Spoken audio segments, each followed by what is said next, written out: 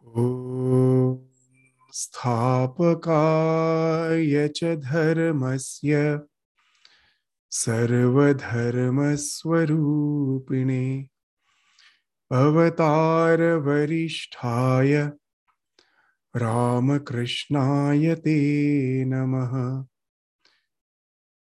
वसुदेवसुतं देवं कंसचानूरमर्दनं देवकी परमानन्दं कृष्णं वन्दे जगद्गुरुम्।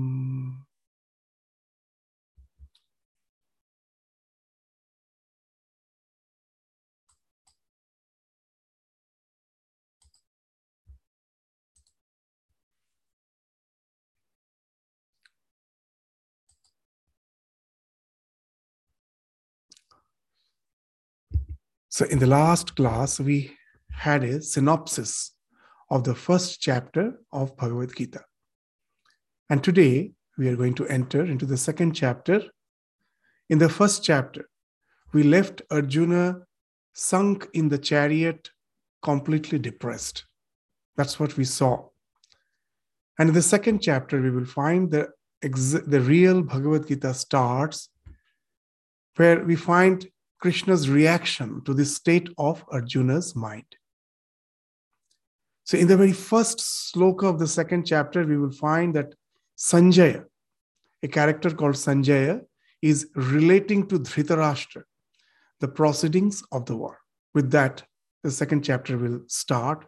So naturally, obviously, the question comes, who is Sanjaya? Now, Sanjaya was the advisor and charioteer of Dhritarashtra. As he was the blind king, he always needed someone to be by his side to advise him. And of course, he needed a charioteer. So he was his advisor and charioteer. We will find in the second chapter of the Bhishma Parva, but there we find that when the Mahabharata war is going to start, then Vyasa offered the power of sight to the blind king, that he might see the war. Now Dhritarashtra declined to have it. He said that he did not care to have eyes, because with his own eyes, he will have to see the destruction of his own kith and kin, of his own people. So he would better prefer to hear what is happening. He doesn't want to see. So then Vyasa said that all the occurrence, all what is happening in the war, Sanjaya, his advisor, his charioteer, Sanjaya, who is always with him, in his mind, the entire war will be reflected. It is just like nowadays the TV. So in his mind, it will be reflected, and he would faithfully report them to Dhritarashtra. So that's why we find that Sanjaya Uvacha, this is the term again and again coming whenever the war has to be related to Dhritarashtra. And it is through Sanjaya, actually, we all are seeing as if the war of Mahabharata. So let us go to the first sloka. What Sanjaya is saying, Sanjaya Uvacha, Tang tatha kripaya vishtam, asru purna kulekshanam, vishidantam idam vakyam, uvacha madhusudana. Tang tatha kripaya vishtam. Kripa is a special term, technical term here. Generally, kripa, the word we translate as the grace of the Lord. But here it has been used as in a very limited sense. So in the commentary, many of the commentaries, we will find that this, while saying the word, while explaining the word kripa, they contrast it with daya. The daya is the love for all. And kripa is love for your kith and kin. We wouldn't say it's love. It is an infatuation, which doesn't allow you to take care of your responsibilities. All our responsibilities ultimately should be for the welfare of all. All our responsibilities. And the Bhagavad Gita in the second chapter itself, not in the second chapter, in the third chapter, the concept of yajna will come. where the entire world is interdependent. And in this law of interdependence, I have a particular role to play. Knowing that my responsibility should be attuned to that type of responsibility. But most of the time, in the present world, even in the present world, the biggest problem is this herd mentality. I forget the welfare of all in general, my religion, my particular belief, my national interest. These all becomes predominant, and all the wars, all the tensions comes from that. The condition of Arjuna at the beginning of the war is that seeing his relatives, he got overwhelmed. And this sense of infatuation, which is not allowing him to take care of his responsibilities, has been indicated by the word kripa. So this kripa, avishta. He got totally overwhelmed. Avishta means to get overwhelmed. By getting totally overwhelmed by this type of infatuation. And because he was overwhelmed with that type of infatuation, what's the next result? Asrupurna kulekshanam. Asrupurna akula ikshanam. The Sanskrit words are beautiful. Akula. Kula means shore. Akula, whenever the prefix a is used in Sanskrit, it is used in the sense of encompassment. Akula means from one shore to the other shore. Means for the entire eye, if you consider the eye to be like a lake, then from one end of the eye to the other end of the eye, what was there? Asrupurna. It was filled with tears. Just see the poetry in the word itself. Apurna, purna, akulakshanam. Akula. This between one end of the eye to the other end. Means the entire eye was filled with tears as he got infatuated. To such Arjuna, now Krishna will start speaking Vishidantam idam vakyam. So he will speak the few, now he'll start speaking to Arjuna. That's what he's going to speak. That's again, Sanjay is relating to Dhritarashtra. Who is speaking? Madhusudana. The word Madhusudana is a term, is one of the epithets, is one of the name of Krishna. Why he is called Madhusudana? Because Madhusudana means the one who killed the demon named Madhu is Madhusudana. So what it has to do with us, why this particular term has been used here? Because here he is going to kill the demon of samshaya, the demon of doubt, the demon of confusion. In our life, we find there's the biggest demon. The other demons outside are nothing compared to the demon called samshaya, the doubt, confusion. So that's why we find even Swami Vivekananda, while writing that wonderful Aratrikam song, which we sing every day. Not that one. So there is another song on Ramakrishna, another stotra on Ramakrishna, which Swami Vivekananda wrote. In that, their particular phrase comes, epithet comes, the term comes. Samsaya Rakshasha. Samsaya Rakshasha, the one who kills the demon of Samshaya. So here the word Madhusudana has been used to indicate that now the moment Krishna starts speaking, all the doubts will start gradually vanishing from Arjuna's mind. His mind will get clear. He was not in any way capable of relating to the other dimension of existence, to see the truth in totality. So all those vagaries of the mind, the cobwebs of the mind will be washed off so that he can relate to that other dimension of the existence, which if we are not capable of seeing, we can never see the truth as a whole.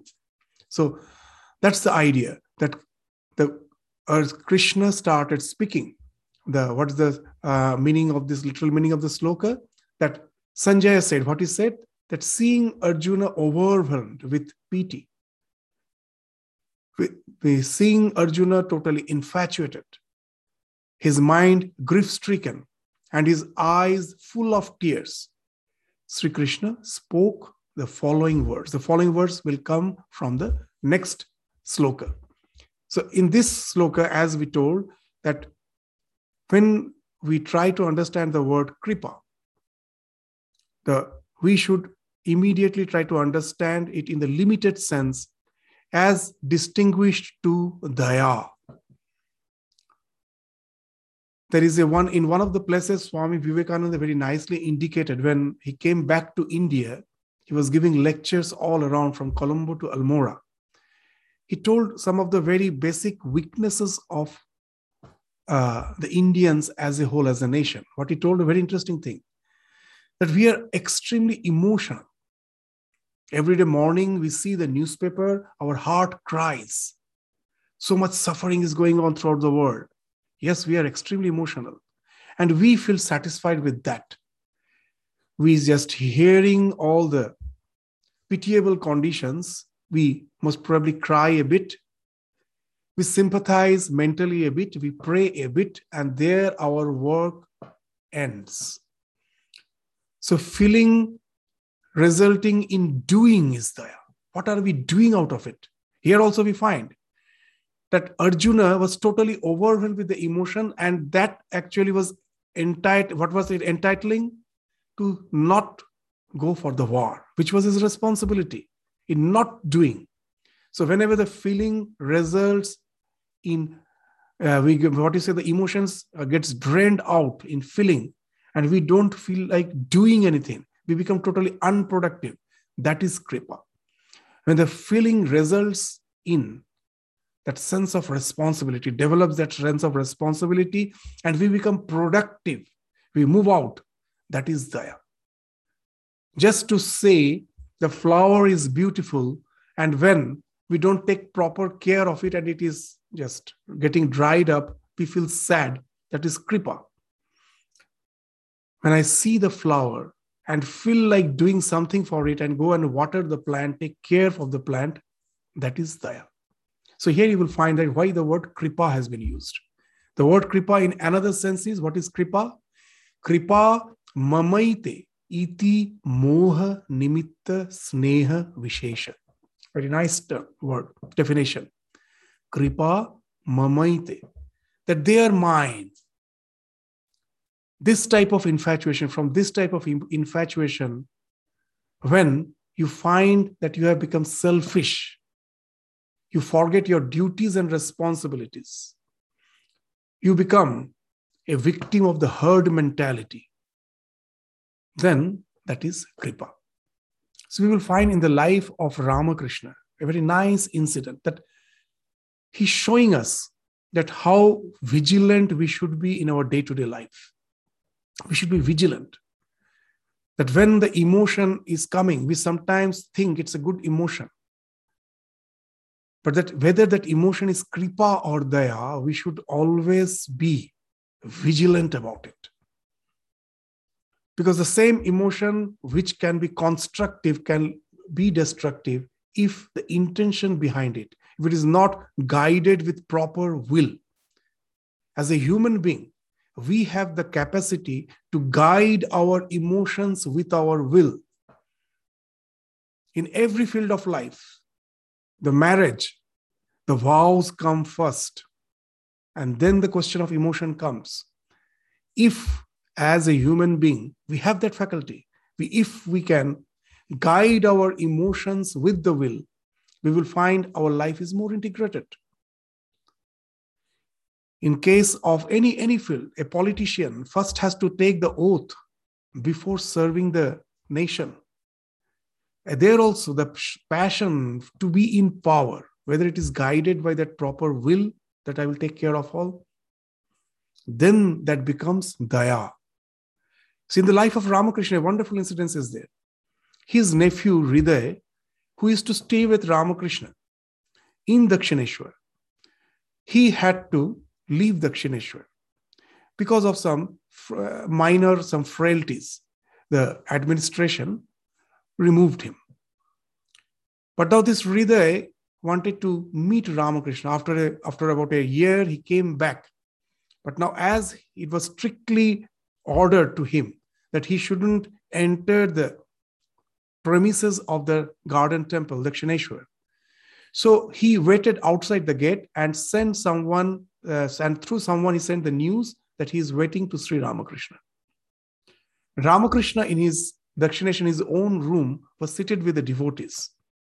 The moment he heard that Hridaya is waiting for him outside the gate of the Dakshineshwar garden temple, he asked the permission from the devotees that let me take leave for a while, let me go and meet my nephew. So along with him, the author of the Gospel of Sri Ramakrishna, Mahendranath Gupta, he was accompanying Ramakrishna. This incident is mentioned in the Gospel of Sri Ramakrishna. Ramakrishna went out, met Hridaya, and hearing all the ordeals he's going through, the hardships he's going through, tears started flowing down the eyes of Ramakrishna.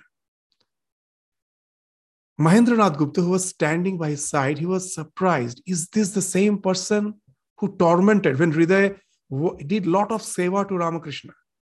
When Ramakrishna was totally absorbed in spiritual inebriation, it was his cousin, it was his nephew, Hridaya, who was taking care of him. But later, he started developing a sense of supremacy, that if I don't take care of my uncle, where he stands, what about his spirituality? Everything flows off. He cannot even take care of himself. So that way, he started imposing all sorts of restrictions of Ramakrishna. And Ramakrishna's life was really tormented. Ramakrishna himself mentioned that at a point of time, I thought of jumping in the Ganges, that Hridaya was so much tormenting me. And for this Hridaya, Mahendranath Gupta found, he was surprised to see that the tears are flowing down Ramakrishna's eyes. But Ramakrishna has left the devotees in his room. He couldn't spend much time with Hridaya. So he took leave of Hridaya. He blessed him, he was quite affectionate towards him, and turned around. Now when he's moving back to his room, Mahendranath Gupta is accompanying him. Just see that purity is not innocence. It is maturity through experience. Through the experience of life, we develop such a maturity that each and every moment we are vigilant about each and every emotions of our mind. That's why in English they say the price of purity is vigilance. How much vigilance? See how this avatar, what the next question he's asking Mahendranath Gupta. He was crying, returning, before entering his own room where the devotees were waiting for him.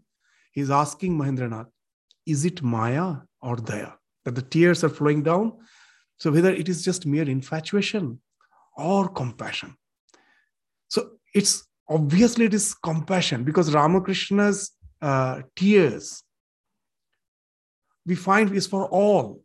When he was going for his tour to Kashi, in Devghar he was for some time, seeing the pitiable conditions of the tribals, the Santals there. And that's the first seva, the first service of the Ramakrishna order, you can say. Ramakrishna told, I am not going to proceed a single step unless you feed this to Mathur. The landlord, the zamindar, the one who was the manager of the Dakshineshwar temple.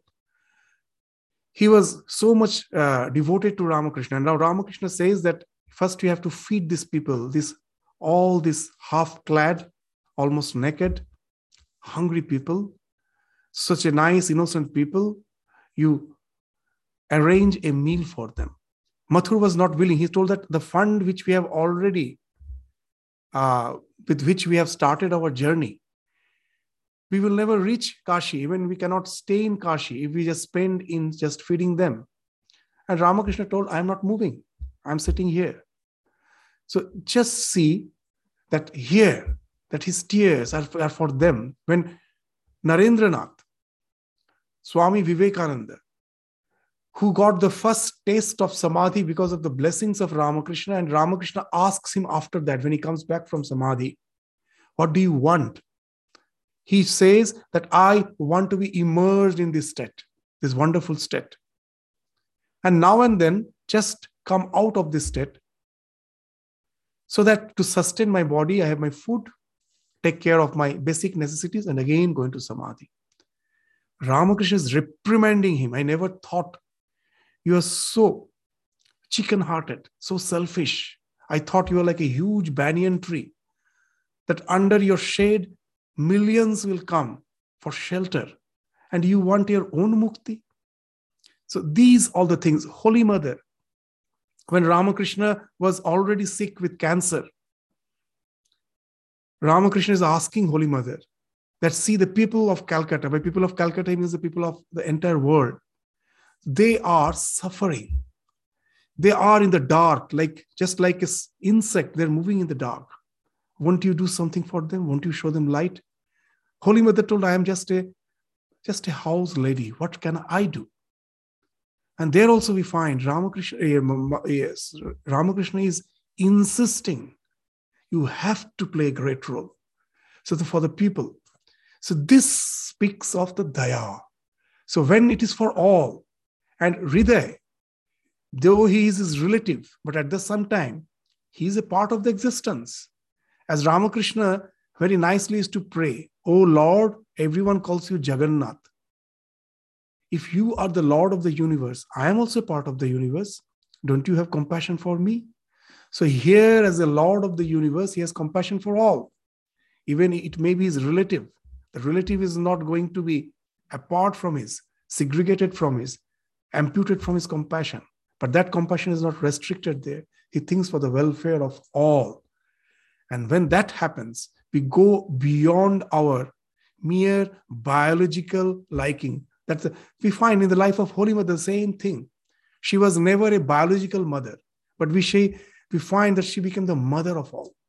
And that's the human faculty. We can, and unless we can do that, I was in school, I found that so much of complications used to happen when the children have some fight and the parents come and get involved so much. They forget the other child with whom his children has fought. That is, they also are children. And in the process of growing, both have to be explained. I need not take the side of my child and say, just take severe action to the other child. As from the administration point of view, we find both the children. But what happens? That when you are infatuated by kripa, you forget your duties and responsibilities. And that's the situation in which we find our Arjuna is. And seeing that, Krishna will start deliberating the Gita to open up his vision so that he can come out from that state of kripa and he can, just take the truth as a whole and understanding his responsibility. He can work as an instrument of the divine plan. Instead of just being an ordinary Kshatriya warrior, he is supposed to become the divine worker, the divine warrior.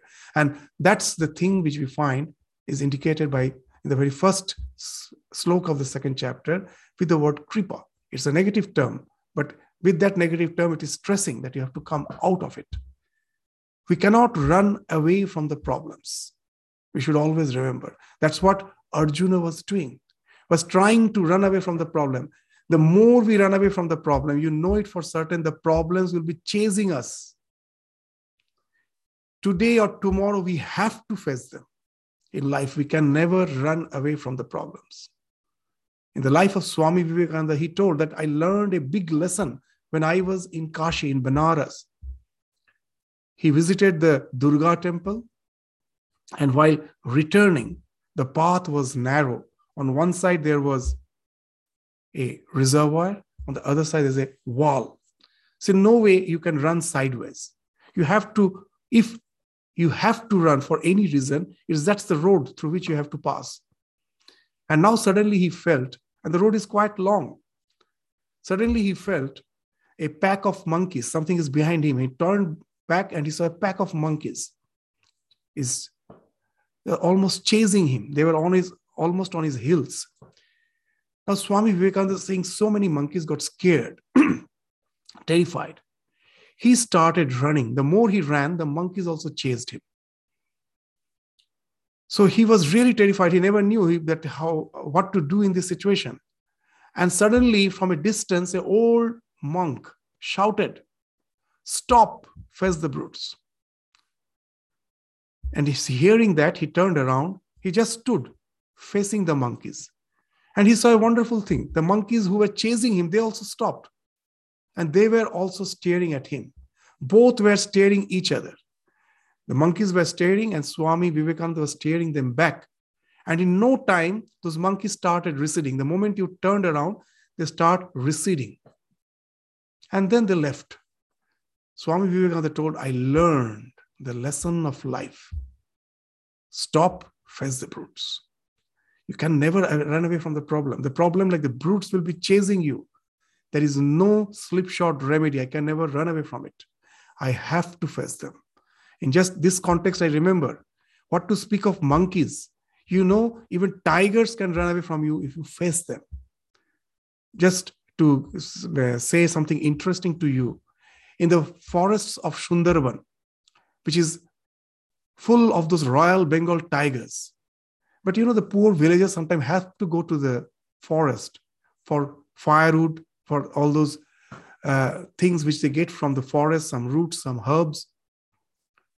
Now they're afraid of the tiger. Anytime they may attack. The tigers attack seethingly. You cannot even, with such a huge body, their movement is almost imperceptible. Cannot hear. So seethingly they move. But wonderful things.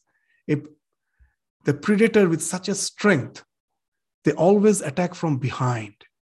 And that's why what they do, all those who go into the forest, the villagers, they put a mask on the back of their head. Because they know the tiger will attack from the back. Now, seeing the mask, they will most probably confuse, thinking that they are facing them. And that way they save themselves. What to speak of monkeys? Even the powerful lion, the tiger, they think twice whether to attack or not when you're facing them. Stop, face the brutes. There is no other way. However powerful the challenges of life may be, we have to stop, face them. And then you will find they are receding. And that's what Swamiji is indicating. I learned the big lesson of life.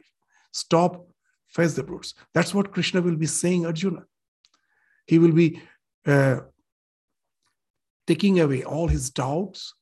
That's what the Madhusudana term means here. Samsaya Rakshasa, he will be killing.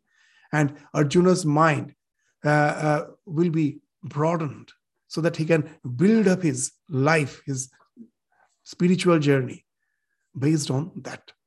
So now we will enter into the words of Bhagavan, Krishna, the second sloka. What it is being indicated? Sri Bhagavan Vacha. The way he is reprimanding Krishna is something wonderful. He is not saying that you are coward. The way he will be reprimanding Arjuna is as if you are someone really great. I never expected this from you. This is the thing, for the first words of the Bhagavan in this Gita is itself a great teaching for us. In our day-to-day life, when the children are growing up, sometimes we get frustrated and we say, you're stupid. But I could have told it in another way. That you are such a nice child. I never expected this from you. It makes a lot of difference. And that's what we will find in the very first words of Bhagavan. Kutastva, from where? Kashmalam idam, vishame samupastitam. Kashmalam, this delusion. You're not supposed to be deluded. Kutastha, from where it came? Where from? Anarya justam, you are Arya. But this confusion is making you behave like Anarya temporarily, just for the time being. Anarya justam. You're Arya, you're civilized. The word Arya is very significant. We will go to a bit of reflection in that word. Anarya justam, aswargyam. And it won't help you to attain anything. Swarga. What the Swarga means? That if I do something good, I'm going to get something after life in heaven. I'm going to reap the results of the fruit by being in heaven. So the Swarga actually means that it literally means to go to that heaven. But if you just try to find out its etymological meaning, it means by your good acts to get something which you desire. So aswargyam, the way you are behaving, it is not going to yield any good result for you. Akirtikaram, that all will be in future, all will be censoring you, all will be criticizing you by saying that you are a coward, you lacked the strength to face the situation. So from where? So that's what this is Sri Bhagavan Vacha. Kuta, from where? Twa, to you. Kashmalam, this delusion. Vishame, in this hour of peril, when you are supposed to act as per your skills, as per your capabilities. That's what you are building your life. And now when it is needed, when all the skills are required, when all your capabilities are required, we are required to produce them. What has happened? You prove yourself to be a liability instead of an asset. In our day-to-day life, seeing our degrees, a company, an industry, an organization appoints us, thinking that we will be an asset. And then a small challenge makes us so overwhelmed, we find that all those capabilities are of no use. You cannot manifest them. And then you become a liability. So that's why he's saying that with all your capabilities, you become a liability. You cease to be an asset if you are overwhelmed by kripa. So that's the idea that anarya jushtam aswargyam akirtim karam Arjuna. So what he's saying, the Supreme Lord, Bhagavan, Krishna is saying, my dear Arjuna, how has this delusion overcome you in this hour of when it was required? At that time, you were overcome by delusion. It is not befitting for an honorable person, for a civilized person, for one who is Arya. You are behaving like an Anarya. It will not in no way lead you to any higher abodes. I won't say higher abodes in the sense of after death. Even in this life, it's not going to establish you in any way. And it will result in disgrace. So here we find, as we were indicating, this sloka reflects a wonderful way of speaking the truth. In Sanskrit, it is mentioned, Satyam Bruyat, Priyam Bruyat. Speak the truth, but the pleasant, in a pleasant way. Never speak the unpleasant truth. You may say, why? Truth is truth. No, unpleasant truth is never the truth. We will say, how? The same example, when you say this, someone who a child behaved in an awkward way and you say you are stupid, it's a truth. In Sanskrit, truth means that which is trikal avadhita. That trikal avadhita means that which exists. It was in the past, it is in the present, it is in the future. That alone is truth. When I say boy is stupid just for a stupid act, is it truth? No. He is not stupid. He has done a stupid act. He is a nice boy. He's an intelligent child. He has a lot of potentialities. So this stupid act is something temporary. It doesn't in any way identify him. It's not its identity. It's just an act. He can easily get rid of it. So I would have better told, I never expected this from you. You're such a nice child. So here also, we will find that whenever we have to speak, if we find the truth is unpleasant, know it for certain it is not the truth. Because that doesn't define the person. When I say a hardcore criminal, it's again a mistake. Yes, because of the circumstances of life, he or she has committed some severe crime. Most probably has developed the tendency of that crime. But that doesn't mean the world has stopped for him. That's what we find. That sometimes in the jail, they are there with the idea there's no chance that the genes cannot be changed. It is nature. But now even in the genetics, there is a branch called epigenetics. Our behavior constantly is mutating our genes constantly. Nowadays, we find that even the governments are making laws, rules, regulations based on the idea that from the genes, the behavior is a one way. The genes decide that how we are going to behave, how we are going to conduct ourselves in life, as if there is no alternative. Even in modern biology, the branch of epigenetics is quietly becoming strong. With evidences they are showing, our genes are constantly changing. As per our behavior, as per the environment in which we are, they mutate. And they again, in turn, change our nature, our behavior, our character. So you can never say a criminal. There's a way out. Instead of just saying that you rot in the jail, we can say that it is not a jail. It is a rehabilitation center from where, again, he can come out so that crime doesn't define him. Most probably at certain point of time in his life, because of a wrong way of understanding, he was doing something. But he can come out of it. If he can come out of it, and when I say he's criminal, as if through eternity he's going to be criminal. That's the idea we find here. That Arjuna is not, he's Arya. He is a great warrior with noble character. He knows what is right, what is wrong. But for the time being, he got infatuated. That's why, very nicely, Krishna is saying that behave like an Arya. What the word Arya means? Cultured and civilized. But if you take the etymological meaning, Arya means that which is straight. Means the one who is straightforward, who never has something in his mind and behaves in other way. He's a straightforward person. Sri Ramakrishna used to say, Mon Mukh Ak. The one whose speech always conforms to what he thinks. He never tries to just feign by hiding his feelings with some advertised words. So he is an Arya. The life of Ramakrishna is that why we fail to be Arya. In our life, we find that we are never, sometimes we become a mass of compromise.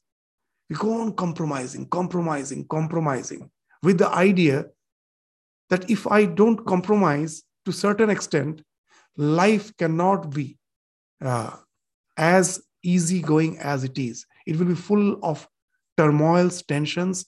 Let us compromise. And that's how our conscience goes on becoming crooked. We can never more remain as a very straightforward, easy to deal person. We become a mass of crookedness. How it happens? There's a nice incident in the life of Ramakrishna. He heard that a new road has been constructed to connect the barrack, the British barrack, the army barrack, with the port city Calcutta. The Calcutta was the capital of India under the British rule. So this Calcutta was in the port. So anywhere you will find in the olden days, one of the route of attack was from the sea. The pirates will come, the other nations will attack because there was no aeroplane, it was to the sea. So if your capital is just on the seashore, you are vulnerable. So what they used to do, though the capital has to be in the shore because the river is there, the ocean is there, the water resource is there, so it makes you more livable. But at the same time, the army barrack shouldn't be immediately in the port because when the attack is there, you are vulnerable. So the barrack has to be a bit away from the shore. So in Calcutta also, the barrack was 150 kilometers away. But in those days, there was no, as such, it was all forest. No one was living between Calcutta and barrack. Now, for easy access, they had to build a road from Calcutta to that barrack. So what is the easiest road? What is the shortest road? Now our roads become all curved because of the residences, other places, other landscapes. But if you don't have anything as such,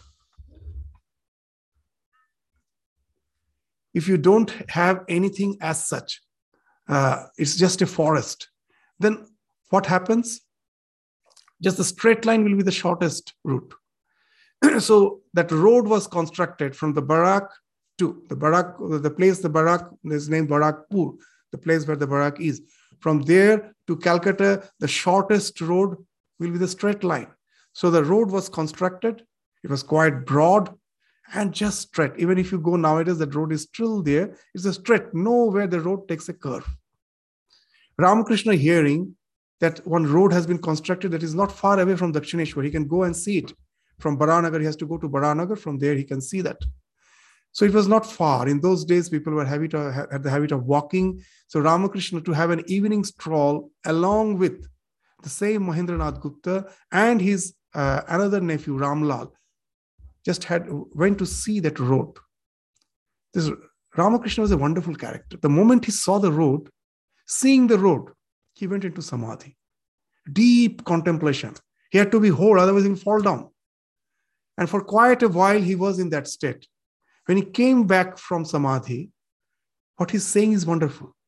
This road is like the heart of a holy man, straight and wide, no narrowness, no crookedness, and straight, no compromise, no kripa.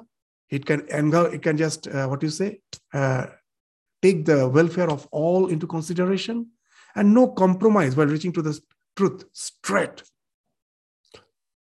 And just seeing that immediately, that's the mind of Ramakrishna. It's always ready to be sparked. As Ramakrishna used to say, it is like the dry gunpowder. The mind of an illumined soul is like a dried gunpowder. A little friction sparks. And that's the mind of Ramakrishna. Seeing that road immediately has having the idea, it's the heart of a holy person. Straight and wide. For us, our life gets crooked. You know why? Just the way the river gets crooked. Not a single child, as a small child, if you ask, do you want to be good? No one will say, I don't want to be good. All want to be good. All want to be integrated person. But what happens in the course of life, you know? Just like the way the river gets crooked, our conscience gets crooked. You know how?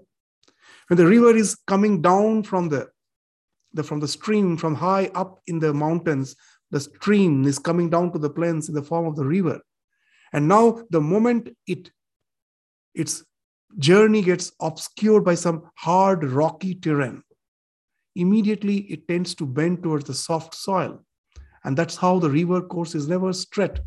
If the river is extremely forceful, like the Amazon, it's straight. Such a tremendous force, whatever comes in its path, it will just simply wash it off. It goes straight. And even in the ocean, after going into the ocean for kilometers, you can find that the Amazon river's course is still visible because it's tremendously forceful. But where the rivers are not that forceful, it will be just taking crooked path. And when at last, when it is about to fall in the ocean, it has formed lots of deltas. Because this force is so less, it has to take thousands of ways to at last reach the ocean.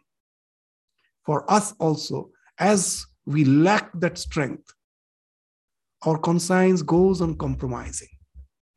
And that's how we all become anarya. Outwardly, we may be dressed as a civilized person, but we are extremely uncultured. How? Because we find that our conscience is no way straight. So much compromises we go on doing. And Arjuna is also going to do that compromise here. And that's why Krishna, in a very nice way, saying doesn't befit you. I never thought that you, the man of integrity, the man of character, with all the capabilities and skills of a Kshatriya, will behave in such a way. And then the next sloka, which Swami Vivekananda liked very much, Klaivyam Masma Gama Partha. See, again the same idea. Nai tat upapadyate. It doesn't befit you. Na etat upapadyate. It doesn't befit you. Klaivyam, this klivata, this unmanliness. Klivata means something of inert, which has no life. That is cleaver.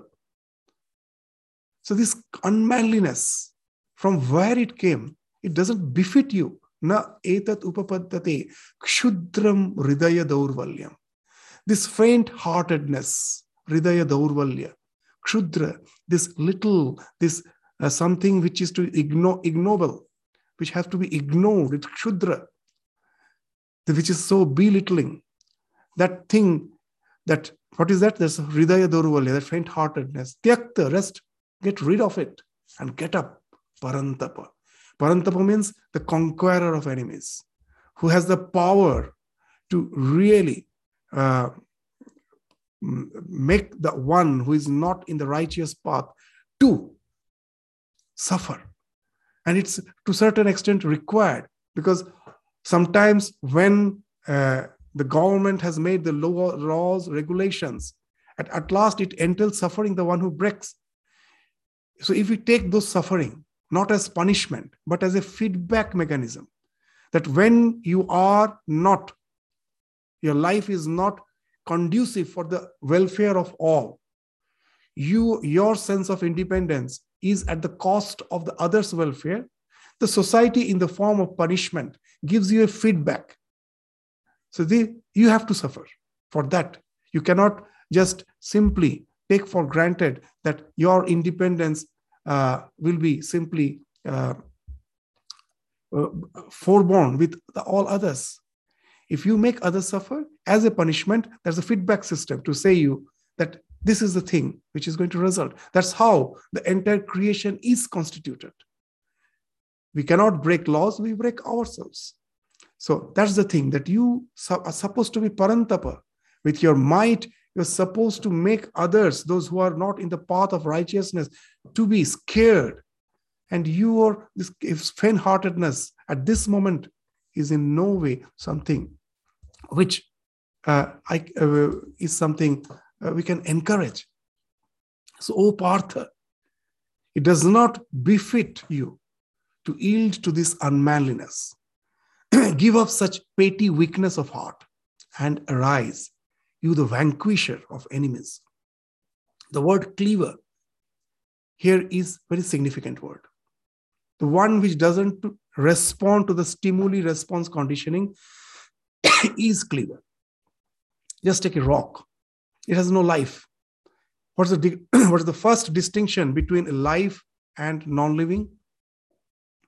The first distinction, you can say the only distinction, is that which does not respond to stimuli-response conditioning is something which is cleaver. As we evolve, the more we find we are responding to the stimuli-response conditioning. And when we respond to the stimuli-response conditioning, at the beginning of the evolution, we don't have choice. As a human being, I am responsible. This, even in our scriptures, it is mentioned that no other creature suffers or enjoys the result of their action. Only the result of action is expended. Whatever the fruits of action you have done as a human being, that as a result gets expended in others' birth.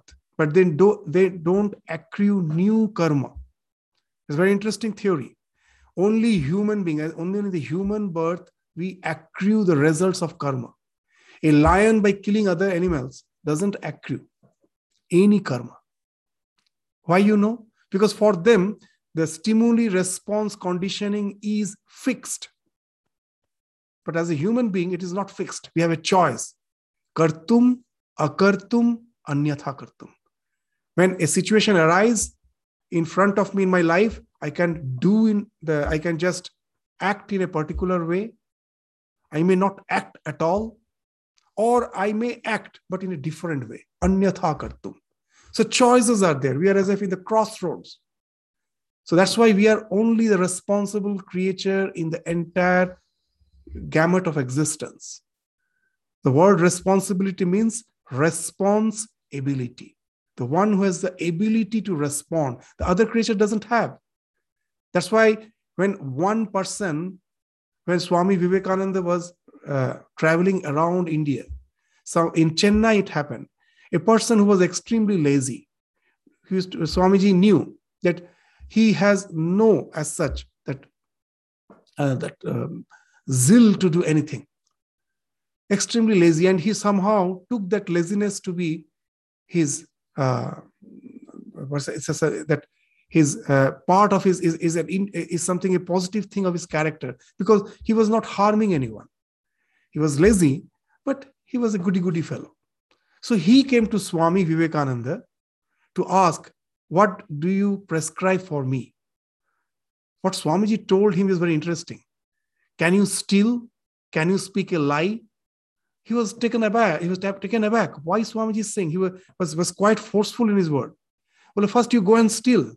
You go and lie. Then he told, what are you saying, Swamiji? Well, see, you are leading such a lazy life. There is no question of getting even the some harsh feedback from the society in the form of reprimandation. You don't give that scope also. Even for you, even those hard reprimandation which you get because of your ill doing, that also has a chance to teach you to do something productive. You are in such an inert state. And he told something wonderful. A cow doesn't speak lies. A wall never steals. The cow remains a cow. The wall remains a wall. A man makes mistake, but the same man becomes illumined. How it happens?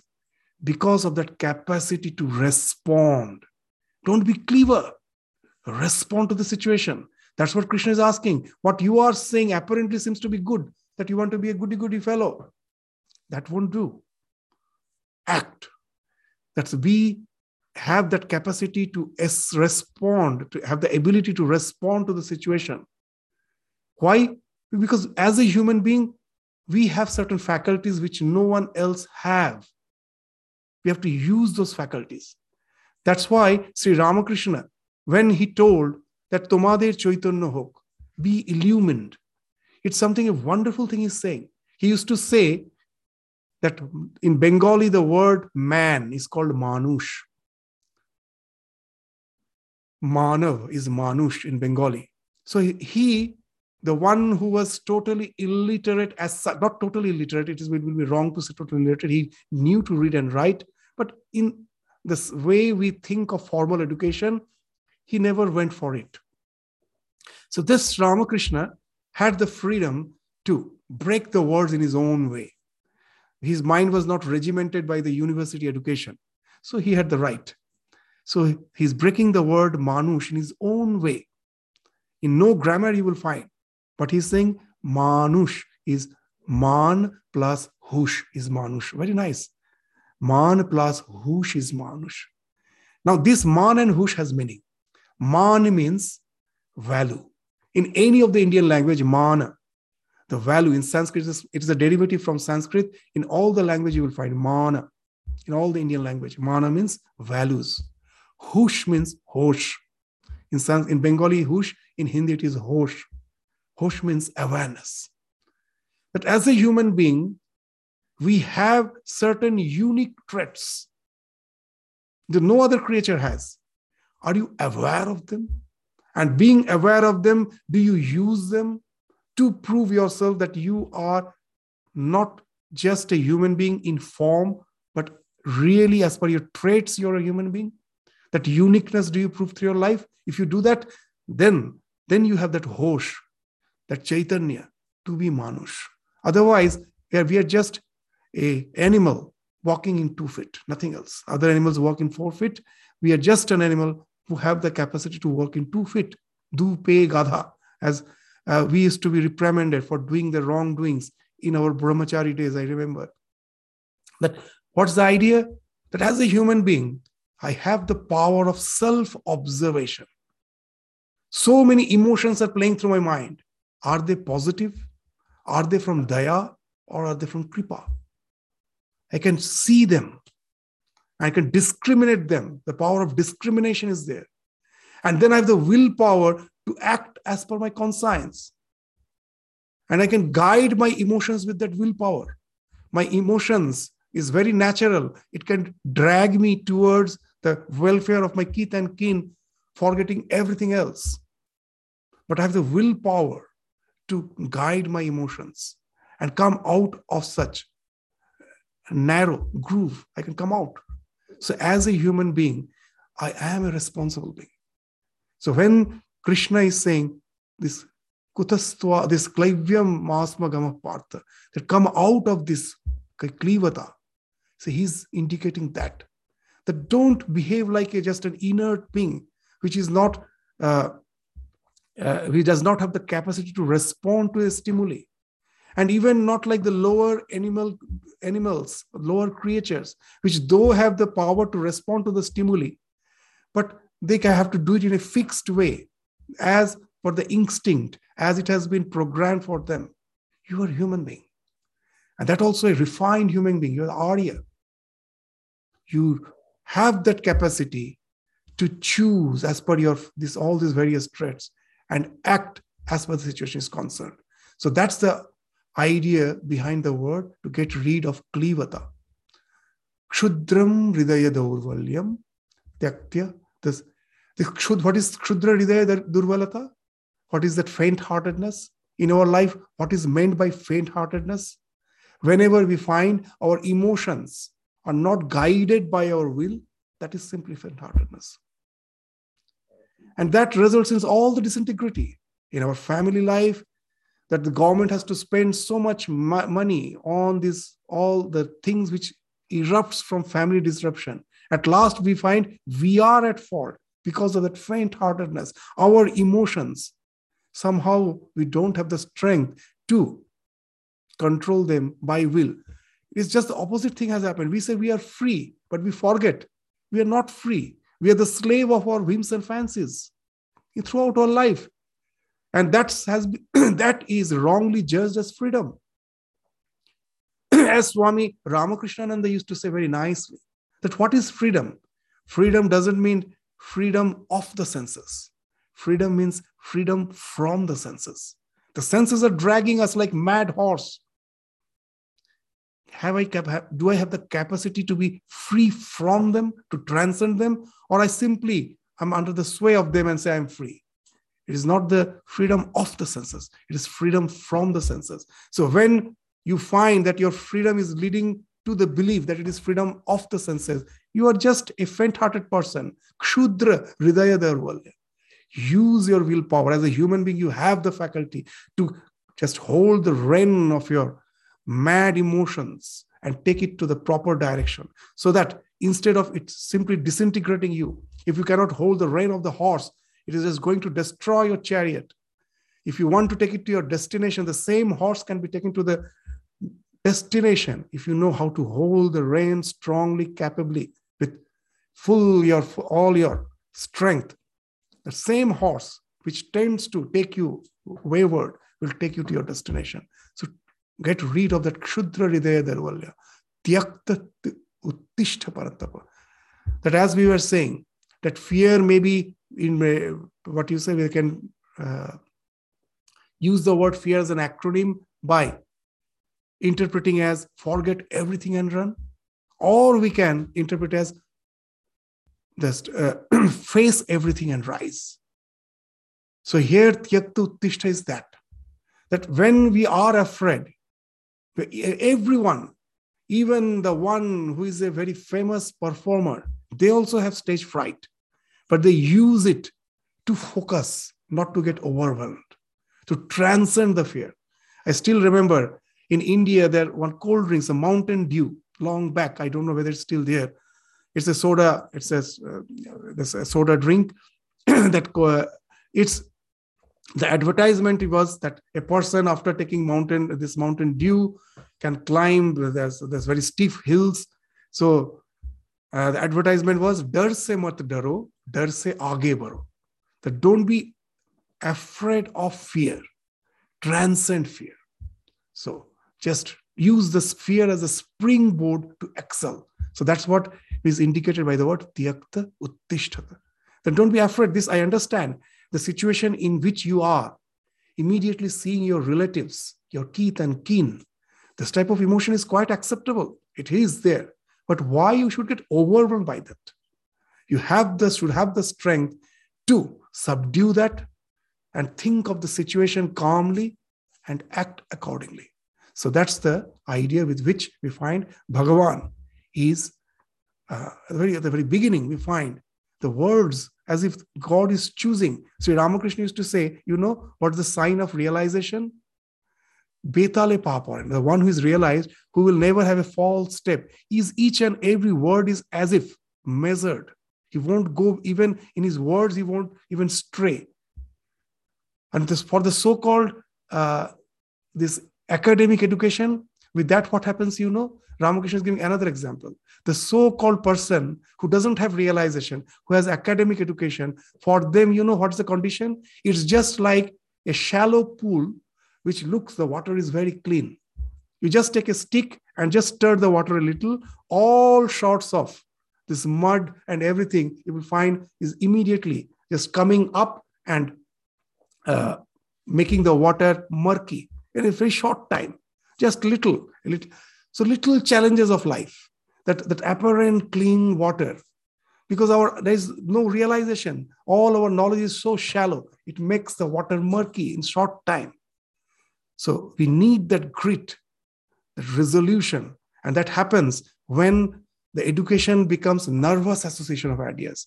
That it's not only just a book knowledge. That knowledge has changed my stimuli response conditioning. It has become a nervous association. It has got associated with my nerves.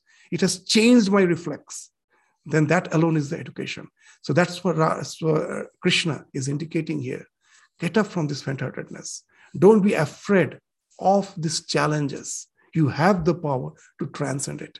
And how to transcend it? Bhagavan gradually, through the entire Gita, will be showing way to the Arjuna, which of course is the way for the entire humankind. So with this, we stop our discussion today. We'll continue with the study of the Bhagavad Gita again in the next class. Namaskar. Pranam.